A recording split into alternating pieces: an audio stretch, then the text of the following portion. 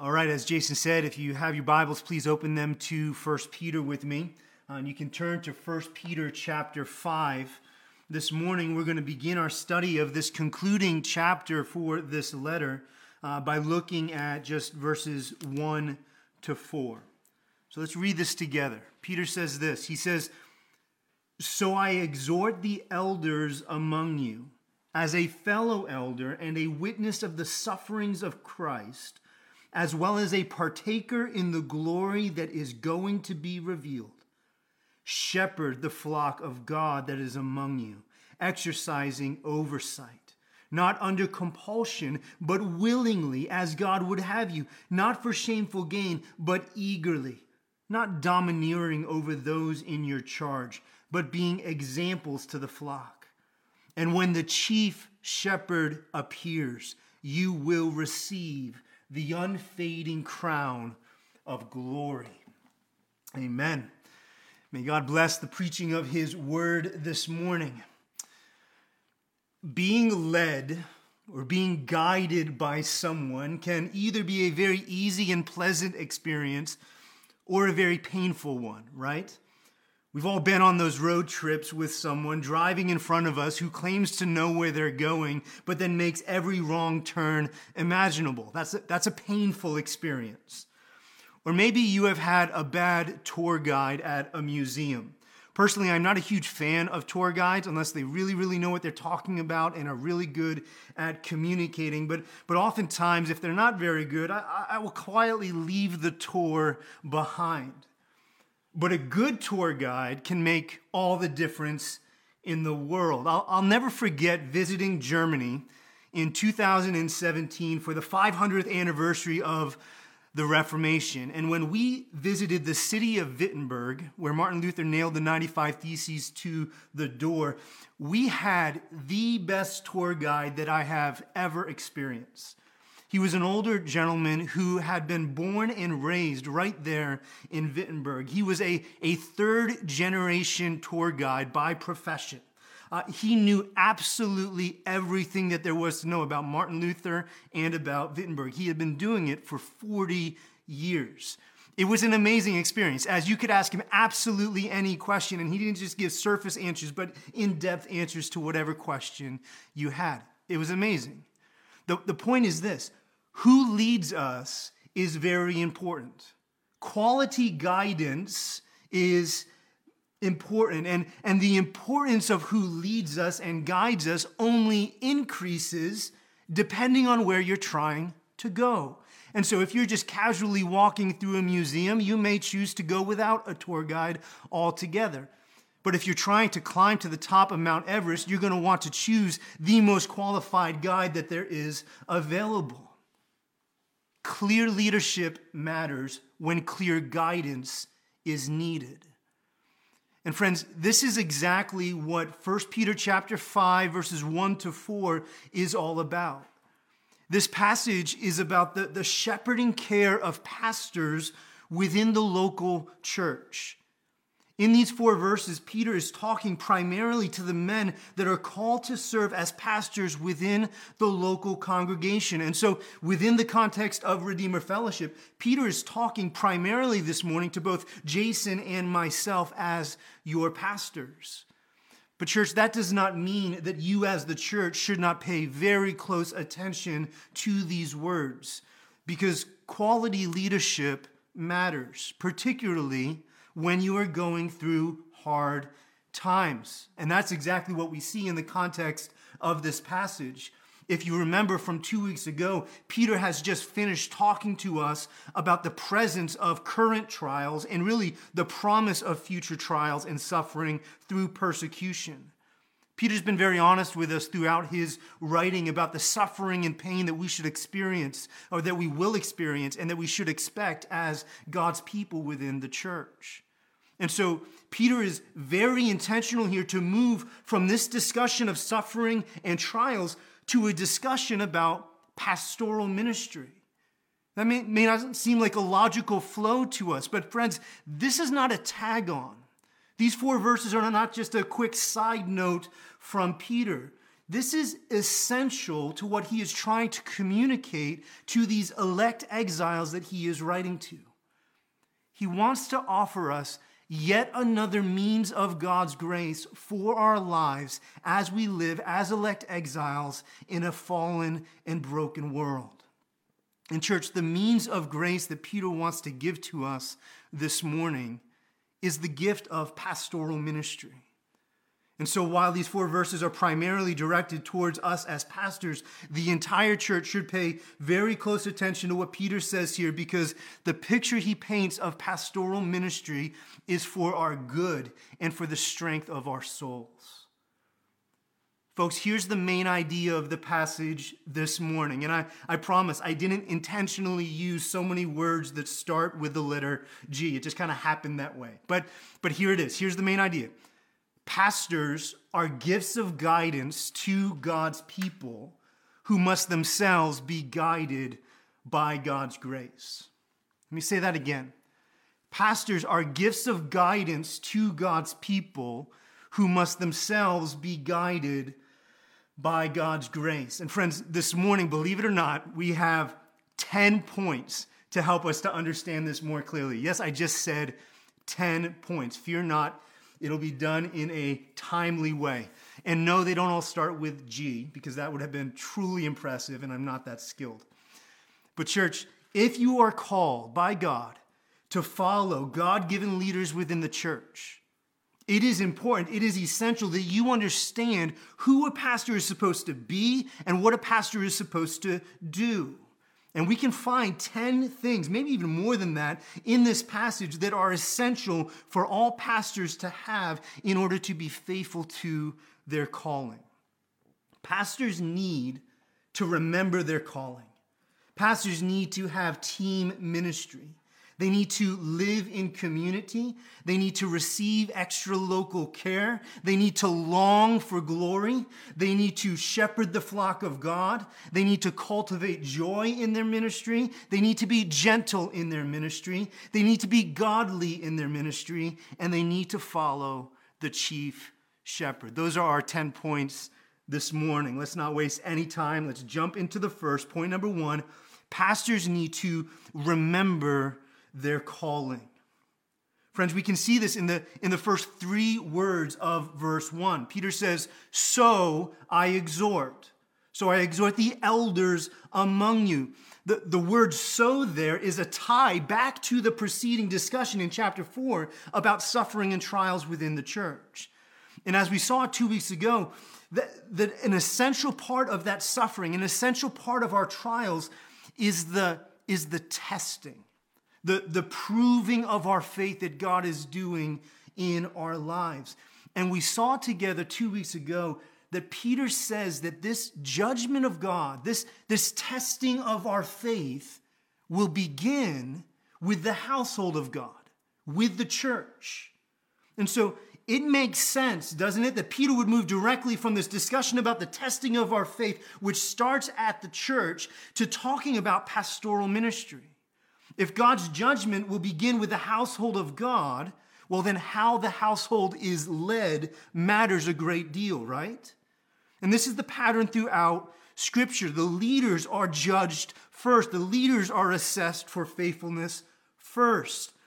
In fact, many scholars see a direct connection between the judgment of verse 17 in chapter 4 back to an Old Testament passage, Ezekiel 9, when God passes through Jerusalem in order to mark the people that are his and in order to mark the people that are not his. And it says explicitly in Ezekiel chapter 9, verse 6, that God begins with the elders of the sanctuary. And so it seems like 1 Peter chapter 5, verse 1 is simply consistent with a broader pattern of Scripture, that when God comes to evaluate his people, when he comes to evaluate his church on the final day in particular, he will begin with the pastors. James says in James chapter 3, verse 1, not many of you should become teachers, my brothers, for you know that we who teach will be judged with greater strictness.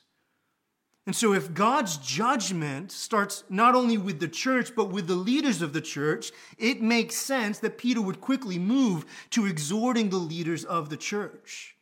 Peter needs to exhort them to be faithful to their calling, not just for their own sake, but for the church's sake. Because as the pastor leads, so will go the culture of the church. And so if the church will be judged faithful, pastors must be exhorted to lead in faithfulness. And church, every pastor needs this in their life. We need to remember as pastors that our calling is a holy calling, that eternity is at stake for ourselves and for those that we lead. Pastors are not just creating a club that people can choose to be a part of or not to be a part of. No, the pastor's work is in eternal matters, and every pastor needs to be regularly reminded of this by each other, by other pastors in other churches, by members of their own church. They need to be reminded that they are laboring not for this world, but for eternity. Church, please pray for your pastors. Pray that we would never forget the eternal weight and significance of our calling, and that we would lead and shepherd faithfully. That brings us to point number 2. Pastors need team ministry. So this is the point that Peter doesn't just clearly state here, but that is clearly implicit in what we read. And it seems valuable to mention this morning in this discussion. Look at verse 1. It says, "So I exhort the elders among you." That word elders, the Greek word is presbyteros. That word, when used throughout the New Testament to speak of the leaders of the local churches, is always plural. It's never singular. So Paul charges Titus to establish elders in the local church. James tells the sick to call for the elders, plural, of the church to come and to pray over them. Acts chapter 20 speaks of the elders at Ephesus, plural. And we see it in other places in Scripture as well. Moses raised up elders to share leadership with. Jesus himself had 12 disciples, and when he sent them out, he didn't send them out alone, but together. This is team ministry in action. Alexander Strauch, in his book on biblical eldership, says this about team ministry. He says, shared leadership should not be a new concept to a Bible-reading Christian. Leadership by a plurality of elders is a sound biblical practice. And folks, here's why this is so important and so valuable for us to see as a church family this morning. Team ministry, a plurality of elders, is so valuable because it brings balance and accountability to a pastoral team. A plurality of elders gets to share their gifting. They get to share mutual accountability. They get to share the workload. Team ministry is one of God's primary ways to strengthen and to protect his church. And as a pastoral team here at Redeemer Fellowship, we thank God for the gift of team ministry. I thank God that I don't lead by myself, but that I have Jason who comes alongside of me and serves with me. What a gift this is to us. Jason and I are very different people. We think very differently. We disagree often, but it's good because it sharpens us in the work of ministry and it balances us out. And together, Jason and I thank God for how he seems to be growing our team even more. We announced at the members meeting on Tuesday night that both Nathan Lee and Sean Smith are now pastoral interns and are now officially on the ordination track. Church, praise God with us that he's strengthening and diversifying our pastoral team. We need this. We need the diversity that plurality brings to us. And so let's praise God for that, and let's keep praying that God would raise up even more pastors to serve faithfully at Redeemer Fellowship in the years to come. Okay, point number 3. Pastors need to live in community. So Peter says, verse 1, "So I exhort the elders among you." Those two words, among you, also speak to a value of biblical leadership.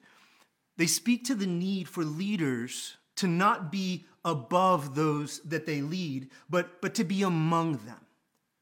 Pastors have God-given authority over the church, but they live among and are part of the church as a whole as well. Church, too many pastors stand apart from their church. They sit in their offices and they study their books, and then they come out and teach and preach occasionally, and then they retreat quickly to their offices. But that's not what a true shepherd is, right? Think about the role of a real shepherd, a man with a staff guiding a flock of sheep. He can't do that work from an office chair. No, a skilled shepherd spends his days with his sheep. A skilled shepherd knows the younger and the older sheep. He knows which sheep are weak and which are strong. He knows which ones are prone to wander and need to be brought back. A good shepherd sleeps under the stars, protecting and listening for danger on behalf of his sheep. A faithful shepherd doesn't look at his flock and just see a mass of wool on legs. No, he's able to look at his flock and see individual sheep, and he knows them by name. Dr. Timothy Laniak, who is a professor who trains and raises up young pastors, Dr. Laniak took a year-long sabbatical in 2003 in order to visit many different Middle Eastern countries in order to study this picture of a shepherd more fully. And during his year-long sabbatical, he spent extensive time living with and interviewing many modern-day shepherds in these countries. And he tells the story of one interview with a shepherd named Abu. He asked Abu about how much contact he had with his flock of 2,000 sheep. Now, Abu was a very successful, very affluent shepherd with a lot of hired help around him. And so he could have retired to his home and not done the active work of a shepherd. He could have told others to do that work. But his response to Dr. Laniak's question about how much time do you spend with your sheep was this. He said, "I am with my sheep every day. In the summer, I sleep outside with them too. If I weren't with them every day," he said, "I shouldn't be their shepherd." Church, this is true. A pastor should be among and be a part of the church. Church members should know their pastors. And that can only happen when a pastor lives within the community of the church and not above it or beside it. And we want this as pastors here at Redeemer Fellowship as well. And we love how we experience it with all of you.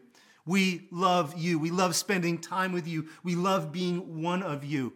Jason and I speak often about how we view ourselves first as members of Redeemer Fellowship before we are pastors of Redeemer Fellowship. We are just part of the community. A pastor needs to live in community. Point number 4, pastors need extra local care. So verse 1 continues, "So I exhort the elders among you as a fellow elder." Now, very briefly, what we see here is the biblical model of extra local care and partnership being put on display. Peter was not one of the local elders that he's writing to in these churches, but he chooses to relate to them still as a fellow elder. And that speaks to the beautiful picture of partnership that we see everywhere in the New Testament between churches and between pastoral teams. Listen, pastors should not pastor alone. They need team ministry. They need plurality. But pastoral teams should also not pastor alone. No, they need partnership with other churches and other pastoral teams.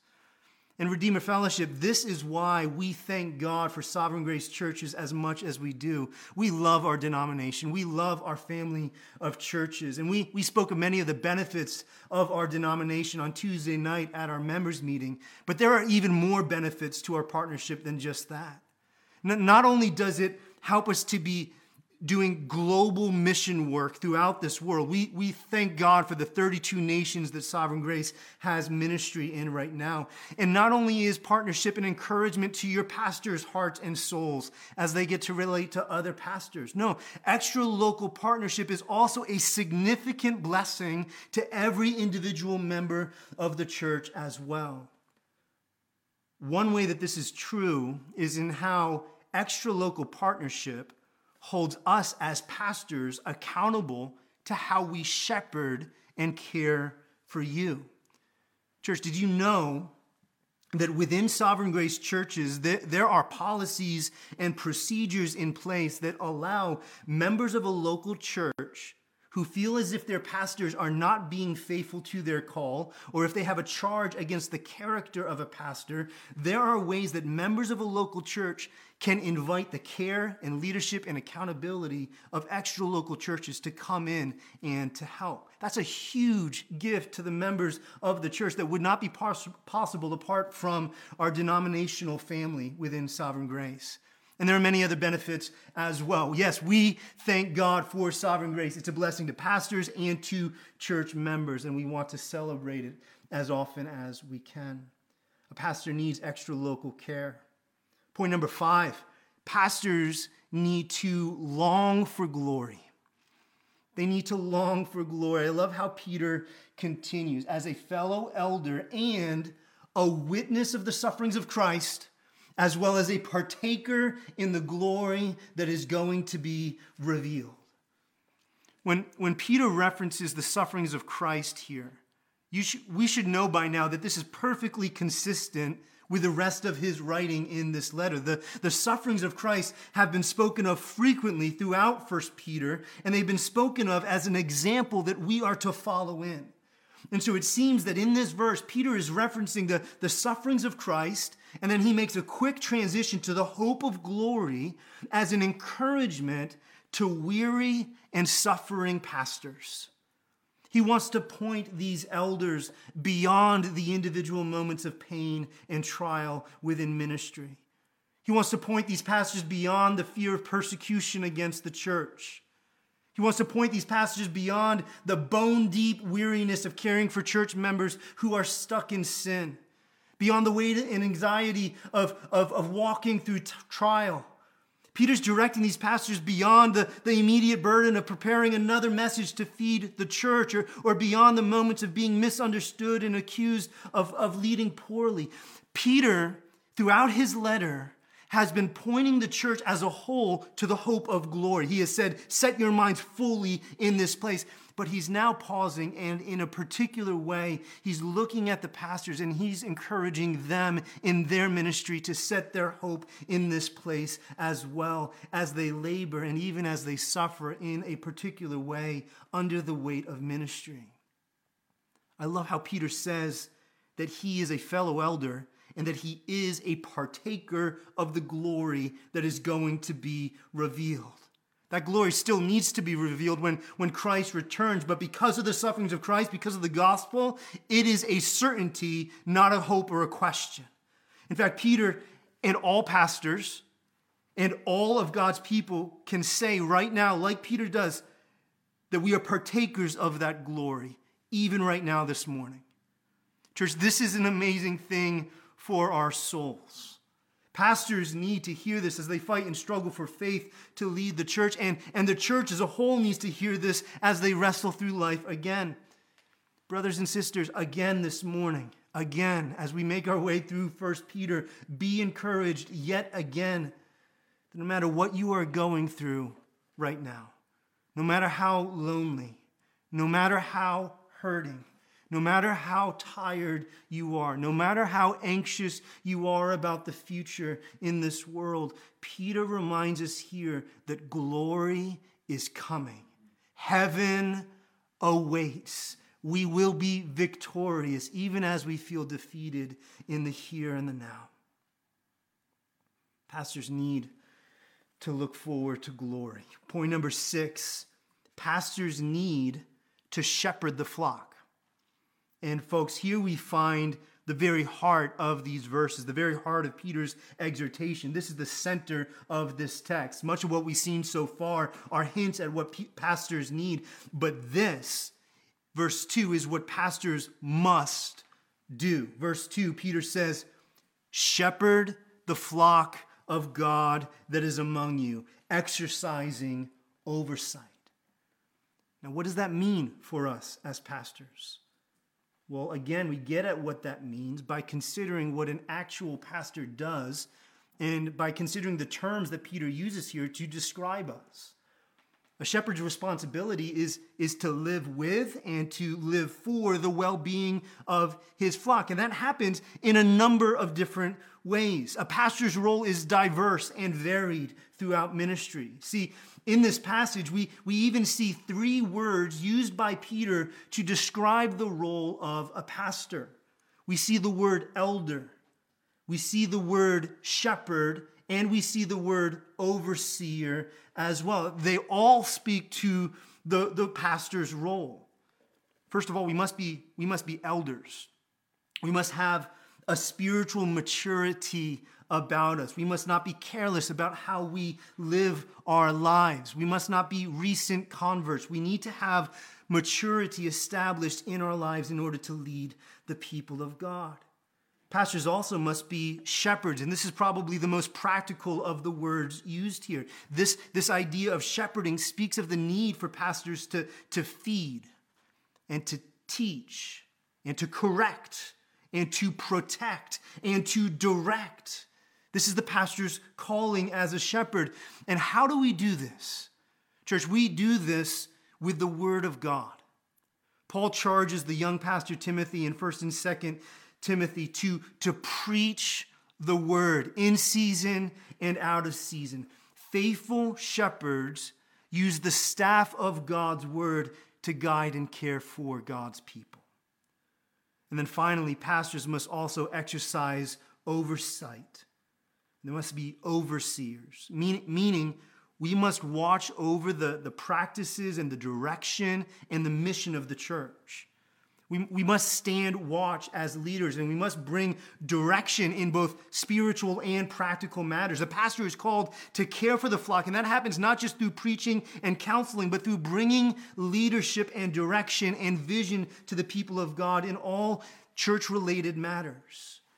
Yes, the pastor is called to many things, but he does it all for the sake of the flock and for God's glory. And folks, we could have another point in this sermon about the pastor needing a flock to shepherd. The clear implication of all of this is that a pastor needs a flock to lead. A clear implication and application of this text is of church membership, and that the people within the church should value active participation in a local church that allows shepherds to lead them through this life. But we don't have time for that, so let's move on. Point number 7, pastors need to cultivate joy. Friends, too many pastors hate their jobs. Too many pastors view their role with the church with contempt, or maybe just as a mere vocation or career that they need to be faithful to and grit out. When in reality, pastoral ministry is an incredibly honorable and joyful calling. To walk in this role as under shepherds of the chief shepherd, this is a privilege. And it should always be seen that way by faithful pastors. Look at what Peter says. He says, do this not under compulsion, but willingly, as God would have you. Not for shameful gain, but eagerly. Those words, willingly and eagerly, they speak of desire and even enjoyment in these things. A loving shepherd should not be forced to do his job. He shouldn't care for his sheep begrudgingly and then go home and do what he really wants to do with his time. No, a pastor should find great joy and delight and exuberance in his calling. Friends, how can we not if we're faithful? If a pastor is following the chief shepherd, if we're following King Jesus, then our eyes are fixed on the hope of the gospel, and we more than anyone know what God is doing in our lives and in the lives of his people, in the both good and the bad. If we do not pastor eagerly, if we lack joy, that means that we've forgotten the power and the hope of the gospel. If we have no joy in the task, then it likely means that we have lost hope in Christ. But when we keep our eyes on him, the chief shepherd, our service should be marked by eager and joyful activity in anticipation of what God is calling and equipping us to be and to do. Church family, I hope and I pray that you experience this from both Jason and myself. We do love being your pastors. There are few honors in my life greater than being able to shepherd Redeemer Fellowship. You know, there's a new documentary on ESPN about Michael Jordan, the greatest basketball player of all time. Jordan was an unbelievably skilled basketball player, and playing basketball in the NBA was his job. It was his career for 15 seasons. And there were many highs and lows, many struggles throughout those 15 years of basketball. But did you know that Michael Jordan had a clause in his contract with the Chicago Bulls? A clause in his contract. It was called a love of the game clause. So though basketball was his job, it was his career, it's how he got paid, Jordan never wanted to stop loving the game. He wanted to be able to play whenever and wherever he could and however he wanted to. He didn't want to be restricted by his employment as a basketball player. Friends, I want that to be a little bit of my life as a pastor as well. If I ever run out of love for ministry, I should quickly step out of ministry. This is too great a thing for us to do begrudgingly. As Christ loved us and joyfully sacrificed for us, so we as his under-shepherds should find great joy in following in his steps. And this is so important because the joy in ministry will change the way that we do ministry.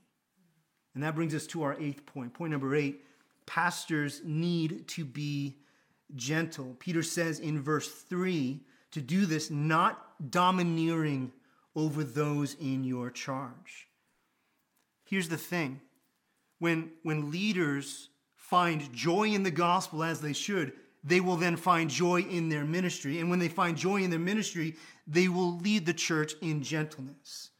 But it's when people have taken their eyes off of the chief shepherd, it's when we forget the gospel as leaders that bad things begin to happen.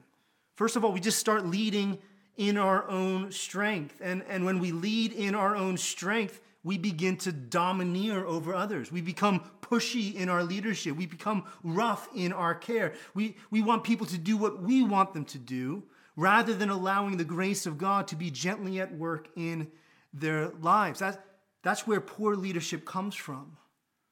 Abusive pastors and abusive leaders of the church are those that have forgotten the power of the gospel that they are preaching to the church. And they're relying too much on their own strength. Abusive leadership also happens when pastors forget who they are in Christ. If pastors forget that they already have everything that they need for life and for godliness and for joy and for peace, if we forget that we have all of these things in Christ, then pastors will begin to look to others for what they need and want. And they will control others in order to get what they want. They will manipulate others. They will serve others, but only for selfish gain, as Peter says here.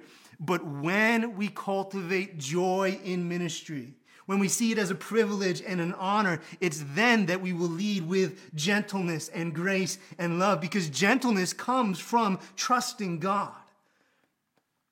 Now, it's not that a pastor does not have authority to carry, or that a pastor should not exercise that authority. No, we are called by God as pastors to govern and to protect the church. And at times, church, that will require strong and clear leadership against certain patterns within the church. And it will take courage and boldness on our part. But that strength of courage and leadership must come not from our own authority, but from the authority of Christ. Paul the Apostle is perhaps the greatest example of this in the New Testament. Paul the Apostle, who had incredible authority over the church, even when he writes to the church of God that is in Corinth. And the church of God in Corinth was a pretty jacked up church. They had a lot of issues. They needed to be corrected. They needed to be directed. But Paul still does it with remarkable gentleness and with a shepherding care. He loves them because he trusts God for them. In 1 Thessalonians, Paul describes his pastoral leadership as like a nursing mother caring for her child. He says, but we were gentle among you, like a nursing mother taking care of her own child, meaning that he and other apostles led with grace and not with force. A pastor must be gentle. Point number 9, pastors need to have godly character. Peter continues, he says, do this not domineering over those in your charge, but being examples to the flock. Peter makes the connection here from being gentle leaders to being godly examples. And really what he's speaking of here is the need for sincerity in the pastor's heart before God. As pastors, we should be conformed by the gospel before we seek to preach to others about the gospel. A pastor's ministry is not just in his words, but in his actions as well. And this is seen throughout the New Testament also, particularly in the pastoral epistles. In 1 Timothy and in Titus, Paul gives the qualifications for pastors. Most of those qualifications are just characteristics that are not distinct from other Christian men and women, but they are highlighted in a way to say that pastors should excel at these things. They should have maturity in these things as they seek to live for Christ. How we live out the gospel is a significant part of being faithful to preach the gospel. This past week, I read one of my favorite books. It's called The Reformed Pastor by the Puritan Richard Baxter. And in this old classic book, in typical Puritan form, the first 100 pages of the book were Richard Baxter charging pastors to shepherd their own hearts before they shepherded the church. He says to pastors, he says this, take heed to yourselves, lest your example contradict your doctrine, and lest you lay such stumbling blocks before the blind as may be the occasion of their ruin, lest you unsay with your lies what you say with your tongues, and be the greatest hinderers of the success of your own labors. Pastor's life should not contradict his doctrine. They should be consistent to each other. Now, this does not mean that a pastor should be perfect or that a pastor's family should be perfect. God knows that we are far from that. But a pastor shepherd should be able to be seen by his people as a faithful example of what it means to live for Christ in this world. And so, Sean and Nathan, even as we are thrilled that you are now on the ordination track, and even as you're going to be reading and studying books for hundreds of hours over the next 2 years, Peter charges you in the midst of all that to not ignore your life and your godliness. Keep a close watch on yourself, he says. Keep watch on your soul, brothers. How you walk in humility, how you love and serve your family, how you exercise self-control, how you use your words to build up and not to tear down.